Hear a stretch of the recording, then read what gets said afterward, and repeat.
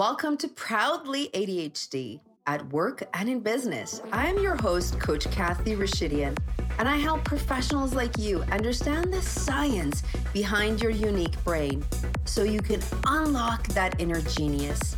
Ready to transform your ADHD into your best asset? Keep listening. Welcome to another episode with Coach Kathy. Today, I have the pleasure of speaking with Dan Roth on the show, and we're going to talk about recruitment, jobs, ADHD, transitioning, all that good stuff. Welcome, Dan. Drum roll. Thank you, Kathy. It's nice to be part of this space. A lot of times I go on these things and I have to announce I'm neurodiverse. So if I start doing stuff, that's what it is. On this one, it's nice because it's expected. Yep. Um, I've got enough ADHD toys in my general vicinity to make anybody envious. So we're all good. Awesome. Love it. Love it. Speaking of ADHD, Dan, can you give us a little peek into your ADHD journey? I actually don't know it that well either, just in our You know, conversations. Yeah. It's interesting because a lot of people that I talk to are getting diagnosed later in life. I'm not one of them. I was diagnosed around age 7, and there were a couple things that they looked at with me. I was originally diagnosed back at a point where there was a separation between hyperactivity and then just inattentive. So I was considered inattentive. I also had something called language processing disorder, which basically meant that I knew what I was trying to say in my brain, but I couldn't get it out through my mouth. So what wound up happening is I got bullied a lot in school because I would say things that seemed silly or stupid to some people or whatever. And it wasn't because I didn't know what I was trying to say. I just couldn't express it. So a lot of times now that I've kind of worked through it, a lot of times I'll tell people, if I'm looking up, it's because I'm trying to picture what I'm trying to say in my brain. Mm. If I take a long time to get to a point, I'm not trying to babble. I'm trying to buy myself enough time to get to where I'm going. Yes. So, through that, I had barely passed through school by the grace of my mother. Truly is the only reason I passed through high school. Failed out of college, wound up fighting, get back into it, and went through there. And I went off medication for 10 years, decided to go back on with that when I had my kids. And that's the short encapsulation because, us ADHD people, I could tell you the story for about 16, 17 days and not be done. How did you arrive to that masterful skill that you just explained? Which skill? The one that to shorten it, to condense it and give it to me so succinct, because that is a skill. I didn't consider it succinct because there's a lot more I could have gone into, but the reality is that I'm doing so many speaking engagements now Mm. that I've gotten accustomed to knowing how to condense it a bit. I try to always have some sort of differentiating factor in the way I tell it because I don't like telling anything the same twice. But yeah, it's just a matter of repetition. Love it. Love it. That actually, some of us, the repetition is key. And Yeah. I want to go back to inattentive and language processing. Can we talk about language processing first? Because I relate to that from a sense of, I didn't know that the term verbal processor till I actually went into coaching and learned, oh, this is what I do to arrive to a point. I verbal process. So can you just a little bit unpack how language processing showed up for you? What were some of you did mention a little bit of the example. So what did it look like when you were trying to put your thoughts together? How did it come out? So, and this is something I still deal with. Like, I don't want it to sound like it was just when I was a kid because that's not accurate. But what a lot of the people don't realize with those with ADHD is that most people will go through this process where they have a thought, there's a pause where they formulate that thought, and then it comes out the mouth. Mhm. With most people with ADHD that I know, we have a lack of pause. Mhm. So basically, in some people would reference that as saying that we don't think before we speak, but Yes. it's not. That's not our intentionality. Our intentionality is not to lack that pause.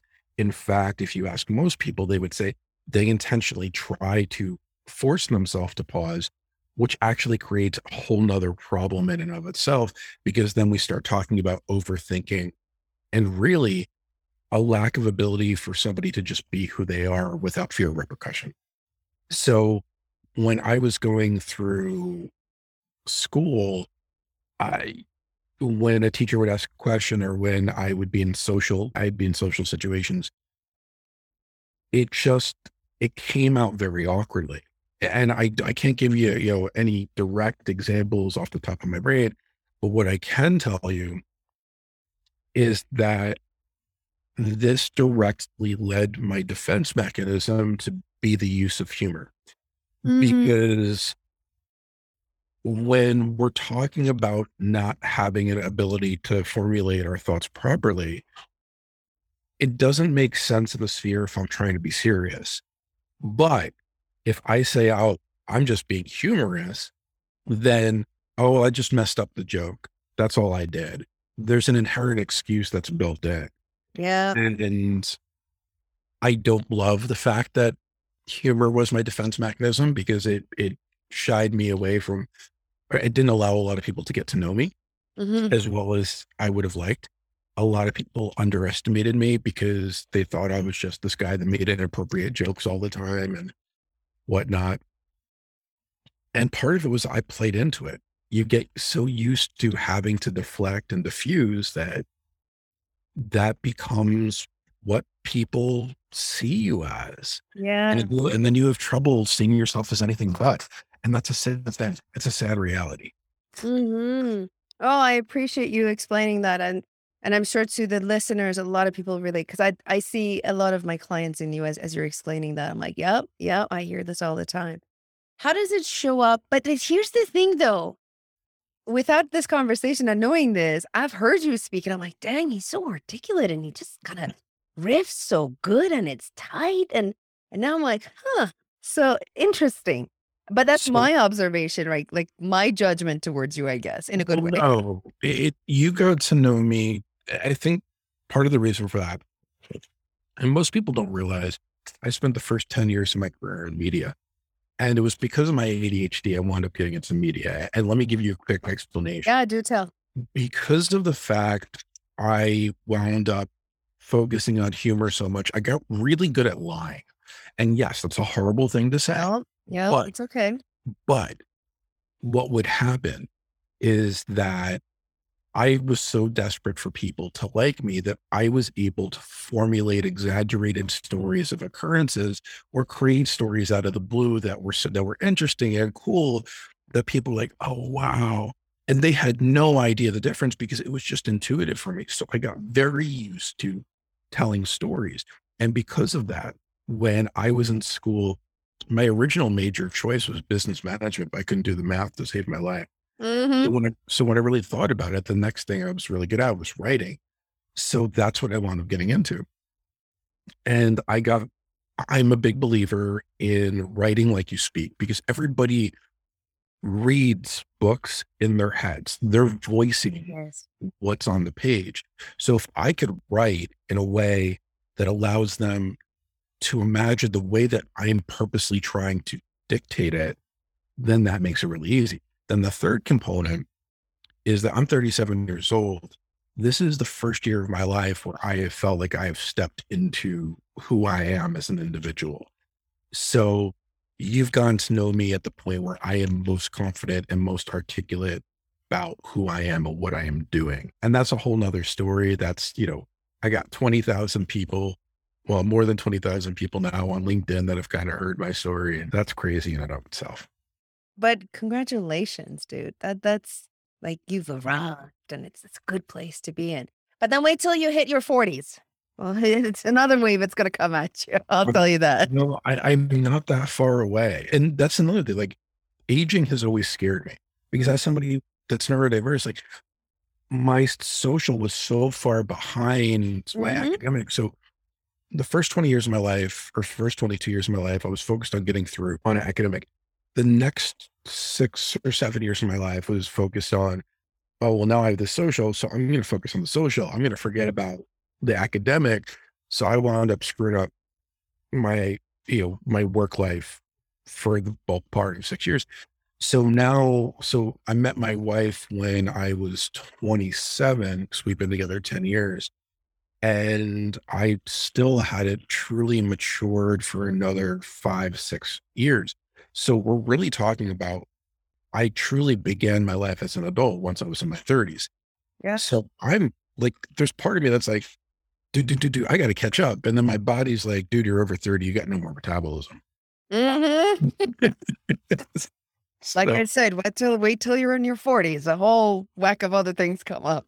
I'm already supposed to have back surgery. I don't know. Oh, man. Um, Dan, speaking of the social side, let's go into the inattentive side.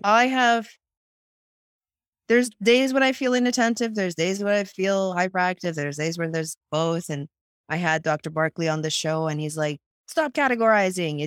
Everybody is a bit of everything at whatever time and situation. Okay. But those of us that sometimes the inattentive really comes out, how did that show up for you in social settings or in any other ways, whichever way you want to take it? But I want to kind of go into the inattentive side of it. The inattentive for me manifests itself almost exclusively in the personal. So what I mean by that is, we talk about ADHD in relationships. Well, I'm the guy that will start cleaning one thing and then get distracted and go to something else, or something will be on the floor right in front of me and I'll completely bypass picking it up. Yep. I am the person that will have their side of the bed messy as hell, even though there is a hamper a foot away from me. And that, quite frankly, that is where the majority of my inattentive came out to play. Was there a portion that came out of my work and whatnot? Yeah, I wasn't always good with details. I've had more people than I could name say, Dan, you should run your own recruitment agency. No, why not? Because I'm not a detail guy. Like, I'm a detail guy in like what I'm doing with people, but I'm not somebody that could keep the books. I'm not somebody that could, I miss things because at a certain point my eyes get tired and I just lose focus. I love that. I love that self-awareness and knowing this is my strength and these are the areas that I'm just like, whatever. And I don't even want to call them weaknesses. It's just like, doesn't work for me. No, it's not a weakness, but No. I think part of the interesting aspect of my journey, and the reason I have such a high self-awareness, is because for a long time, I thought I was going to be an ADHD coach. In fact, David Quirk, who founded the ADHD coaching Yes, my mentor, my dear mentor. He's on the show. Really? Yeah. Oh, yeah. I know David. I was trying to get in to the coaching academy for a while. And at the time, that was kind of when I had put things off on the side. And David and I jumped on a call. He sent me an autographed copy of his book. One of the nicest guys I've ever met. Mhm. One of my big regrets in life is not following up with him, because what an icon. I Yeah. mean, and for those that don't know who we're talking about, please look up David.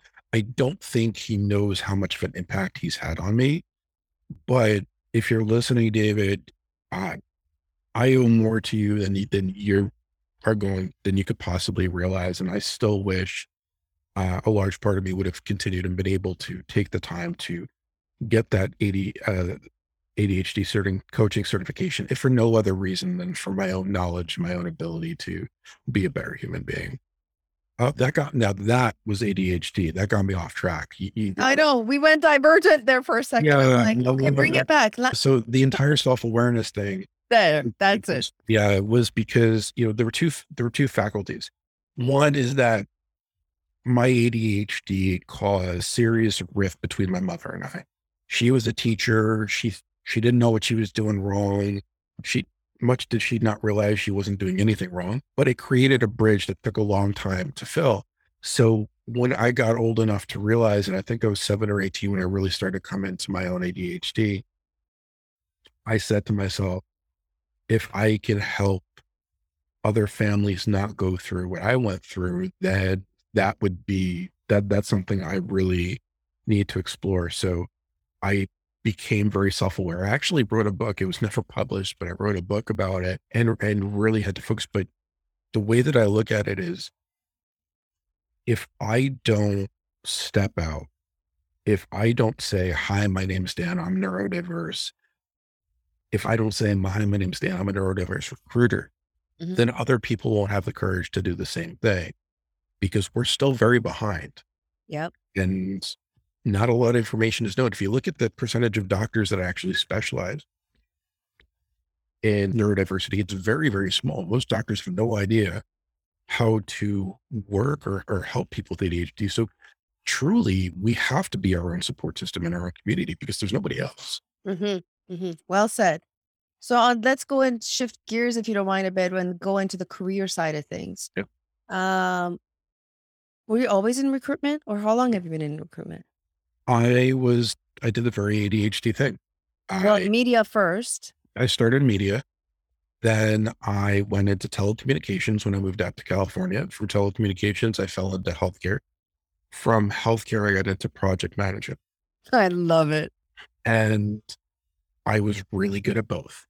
But when my children were born, I have twin 2-year-old girls for those that are in the audience. It was a very, very, very rough pregnancy. And they were born in 2019. And right at the beginning of the pandemic, I took a job as a regional manager for project managers. And two things happened. And I'm very transparent about this. One is that the pandemic, but the second is that I went into male postpartum depression and burnout. Mm. So when I lost the job, I was like, okay, I'm 36 years old. I don't want to pivot. But as a last ditch effort, I went onto social media. I went on LinkedIn. I said, hi. I decided to be, I hate the word authentic because I believe authenticity has to be like, you have to call me authentic. I can't call myself authentic. Yes, thank But I you. went on social media and I said, okay, I'm tired of hiding because for a lot of people that are neurodiverse, job seeking sucks because we are very good portraying neurotypical Yeah. until we actually get into the job. Yeah. And then it becomes like a bait and switch where we take longer to learn. And then the employer is like, well, this is not the person that I hired. Mhm. So I went on video. I said, hi, my name's Dan. I'm neurodiverse. And if somebody's not going to hire me because of it, I don't want to work for that company. And very quickly, I built up an audience and I found gaps. So there was people that were making networking posts. Nobody that was connecting job seekers to recruiters. I created a post based on Caroline Christie's networking post, but for job seekers to connect job seekers to recruiters. Within 3 weeks, it had like 18,000 views. And through this, and this is the cool thing about neurodiversity, we are so accustomed to thinking 6 steps ahead. Yes. Where some people like that's a problem. Because I was thinking 6 steps ahead, I created this platform, but I was also thinking how, if I'm going to do this first, it's going to help me connect to recruiters, but I'm also going to be able to help other job seekers. But I'm thinking, okay, who else can I connect to that's going to help these people? How can I diversify my network? So I started going through all these different iterations and it manifested. And then I wound up getting a coach. And at a certain point I said, okay, I got to get out of my own way.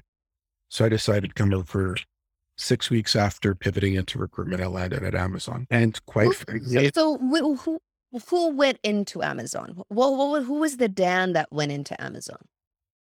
the most complete Dan I've ever known. Mhm. And yes, I need to kick myself in the tailbone because I'm talking in the third person right now. So there were a couple of things that happened. One was when my children were born, I thought to myself, if my girls asked me, could they be anything that they want when they grow up? What would the answer be? And at that moment, I said, I couldn't answer them. I couldn't say you could be anything you want because the society is not set up to support women and minorities. Yeah. So at that juncture, I said, okay, I need to do everything in my capacity as a father is my obligation so that by the time my kids get older, they're in a better position to succeed. So I started working for the first of my life. Instead of shying away from problems, I faced them head on. I was working 20 hours a day, 7 days a week, while being a full-time parent while my wife was working. Mm. And through this, and through pivoting into recruitment allowed me to do everything I loved. I got to help people. I got to put people in jobs. I got to work with women. I got to work with minorities. I got to work with people that weren't given the same shot. And I got to help people that were in the same position that I had been. And we always talk about that moment when it clicks. I don't know that I recognize when it clicked, but all of a sudden I felt like I had finally reached the potential that everybody seemingly saw for me, except for me. The Dan that is here today is not the Dan that was here 6 months ago. And the Dan that was here 6 months ago is not the same Dan that was here 3 or 4 years ago. Mm-hmm. This was a long process, but I'm here as certifiable proof that those that are neurodiverse, those that are minorities, those are whatever can do it. We just have to change the narrative of how it's being done. So I didn't go into Amazon trying to be an Amazonian. That's right. I went into Amazon saying, I am not here to be anybody else. Mm-hmm. We are not doing things the right way. Mm-hmm. We need to shift our focus. We need to help those that are neurodiverse be put in positions to succeed. We need to help minorities and others that are diverse be put in positions to succeed. And I don't care what I have to do. That's where I'm going. Love it. Mic drop. I love it. With that conviction comes a little bit of, and then I'm tapping into my past clients. Well, what if they say no? What if, what if I don't keep up? What do you say to that? Is when somebody's figured it out, like they're like, okay, I'm standing my truth. I get it. I'm good. Now, where do I go? I'm not good, because the second that you say that I'm done, Mm-hmm. Mm-hmm. You're not done. Yeah, you've lost the entire point of it. When I always talk about this, but when I started in my DEI journey, and I don't call myself an advocate, I've been labeled an abolitionist. But when I started my DEI journey as a white individual, and by the way, I'm Middle Eastern, but I call myself white because that's what I appear. That's another story. There was a woman by the name of Future Kane, and she did sugarcoat things for me. She said, Dan, you're going to be the only person sometimes in a room where you're going to be in a room where people on either side don't like you. You're going to have white people that are going to think that you're selling out. And then you're going to have Black people that are saying, where were you for the last 450 years? Mm-hmm. Mm-hmm. And I got that. And I understood that. So there is no end when the goal is so big. Mm-hmm. And we never stop growing.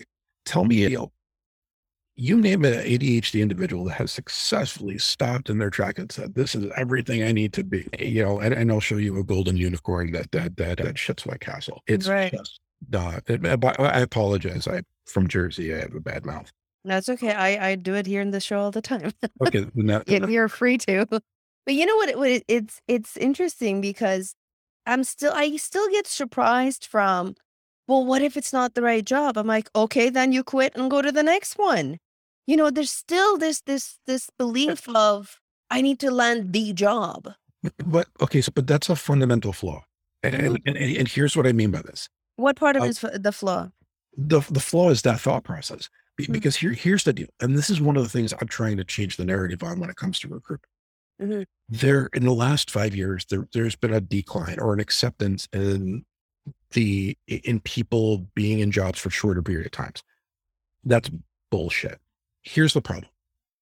As recruiters, we are not doing a good job of working with job seekers to identify what they should be in. Right. As a recruiter, I don't do 10-minute interviews. I will sit there with somebody for 30 to 40 minutes and I will talk to them about their life. I'll ask them about their family. I want to understand and build a relationship, because without that relationship, I have no ability to ultimately know whether or not the environment that I have the opportunity to place them in is right for them. We can't be afraid to say, as a recruiter, to say, okay, I don't think this is going to be the greatest fit for you. I think you should go somewhere else, and then give them a recommendation. At the same time, I don't think the job seeker should be, and I'm going to use this term and I want your audience to forgive me. I don't think that job seekers should be so desperate to take any job that they can. Absolutely. Now, I understand that finances are tight. I am not saying that it is not difficult, but if we do a better job in our communication between the recruiter and the job seeker, then at the end of the day, you're going to be put in the best position where you don't have to worry about being there a year from now, because you have the long term to look at. Hmm. I love that. And as a coach, the way I kind of navigate that with them is, there's this idea of who are you? What are your skills? What are your strengths? And all of that stuff. And to really put it under the microscope and go in with the permission to interview them instead of them interviewing you. Give yourself that permission. It's like a marriage. Like, you're going on a date. You don't marry the person. First date is, do you even want to work for them? Do they have the right ethics and culture? Is the culture make sense? And I don't care if it's like 80,000, 90,000, 100,000. At the end, we've been in, I'm sure you've been in that place too, of we make the money, but we're miserable as fuck. And it's like, it's not about the money. I just can't. But that's another problem. And that's something I coach people on. Mm-hmm. A lot of people don't know how to make money. Mm. And here's why I say this. With the exception of white males, and I'm just calling it like I see it, Mm-hmm. most people do not do research on what their title should fetch in the open market based on their location. People have this tendency, when you ask them what their range is, to say, okay, if I'm making 50,000 now, so if I ask for 70, that's a decent bump, right? But I can't tell you how many occasions I've had this happen where I've then done the research and found out that the average for that position in their location was $100,000 more than they asked with the bump. Yeah. Now, I want to clear something up. I don't want to leave this out. You asking for the median average of your role and your location is never you asking too much, because the data is backing up that that's what you should get. Mm-hmm. Mm-hmm. Now, if you're making 50,000 and the average is 150,000 and you ask for 250, we need to have a talk. But if that's where the average is and the company comes back, well, we don't want to pay you that. Well, this is what everybody else is getting paid. Then we have, then that's a problem on behalf of the company. Mm-hmm. Mm-hmm. And I wouldn't want to work for that company. Give me three tips on, we're sitting in an interview. I have ADHD. I really want this job. How can I set myself up for success? First, you need to, what I'm about to say is going to be hard for people. It's okay. I say a lot of hard things on here. Lay it on. We need to be better at acknowledging when a position is right and wrong for us. So you're in this spot when we have negative feelings that boil up in the pit of our stomachs as job seekers. We have a tendency to ignore them because we feel like we're not going to get a next opportunity. Mm-hmm. My encouragement to those that are listening is that is fear taking over.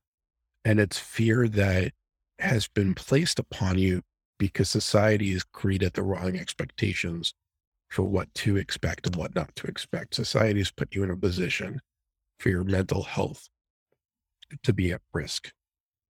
So trust your gut more.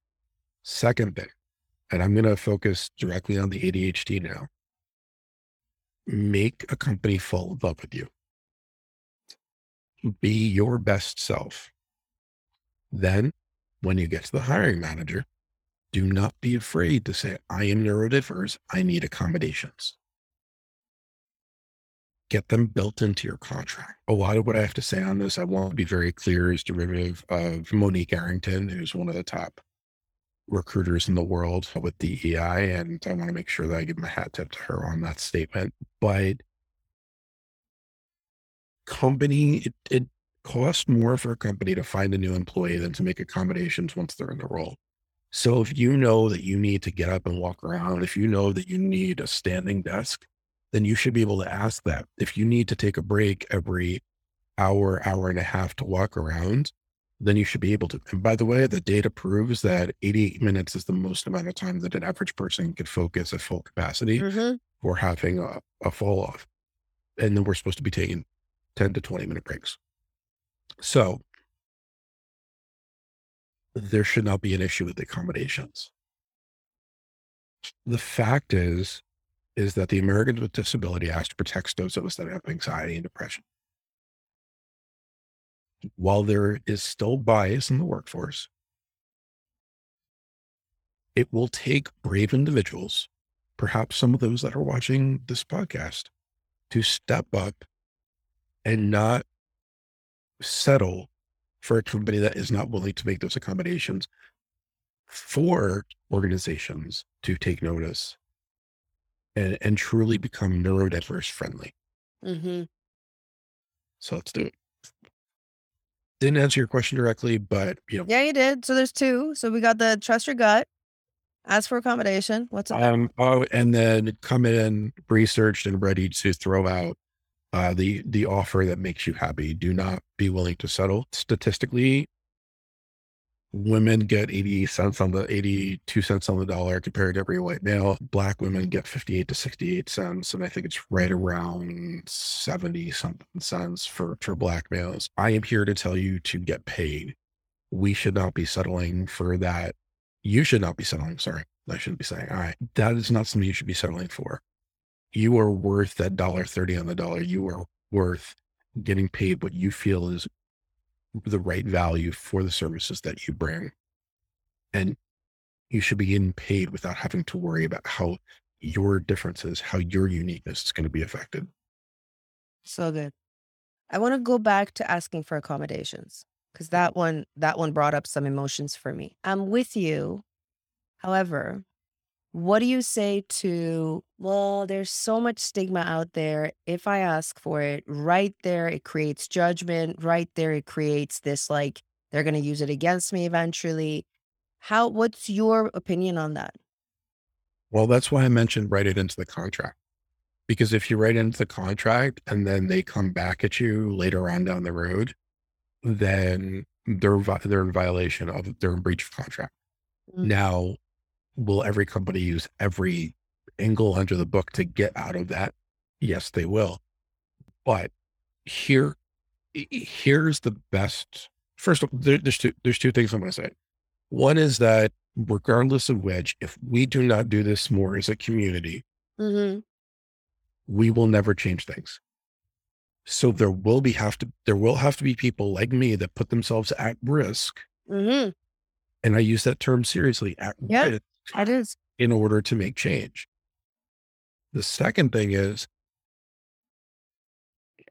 and I keep saying the same things. I hate that. I want to be very clear. When we put ourselves in the best position to succeed through accommodations, then those companies are going to get the best ROI for the hire that they need. Right. So you are going to make them more money. So if you are in your best facility, there should never be a question of whether or not you're doing your job. There should never be a regret. And then I guess the third component is, I don't believe that we're ever going to go back to a fully on-site workforce. And I think that can only benefit those that are neurodiverse. Because let's be real. When we are in our safe spaces, we accelerate the most.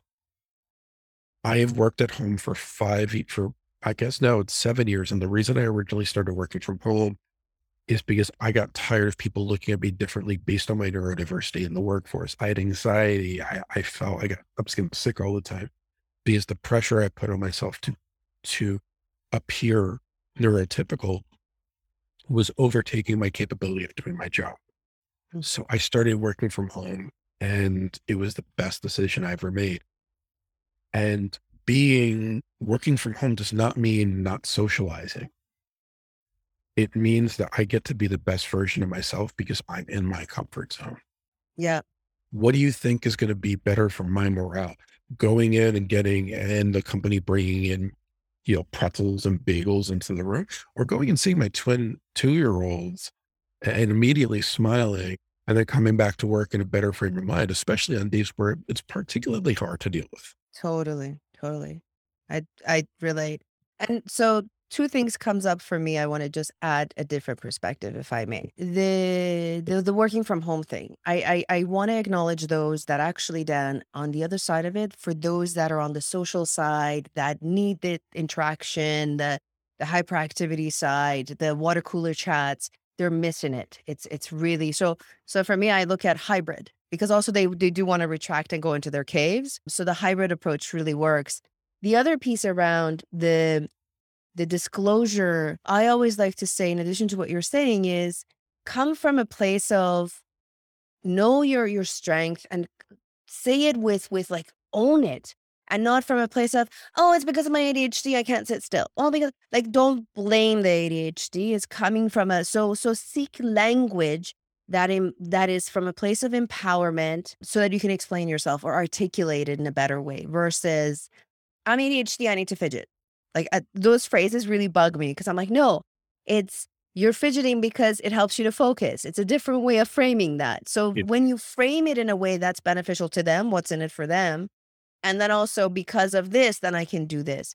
So, and in our group coaching, we talk about that is we go through a whole module around self-advocacy and the language. So if anything, as our listeners are listening, seek to come up with language that's empowering, and then that disclosure becomes so much more powerful. Like for absolutely. me, I can't sit in front of a window. Do not put my office in front of a window. I have light sensitivity. It just doesn't work. Plain. I don't even have to say it's ADHD. I'll be like, it's just light sensitivity. So some of it doesn't have to be the diagnosis. It's just the way you're operating, I guess, and the way you're processing. Dan, thank you so much for your wisdom, for your just truly being you and sharing. And you have such a big heart. I've seen you at work. I've heard your conversations. It's been a pleasure getting to know you. It's been a pleasure as well. It's been such a pleasure. This was a lot of fun. Thank you. Thank you so much. Well, folks, until next time, I hope you enjoyed this episode with Dan Roth. And I'll put in the show notes his LinkedIn profile. I wish you all a great rest of your day and keep on shining.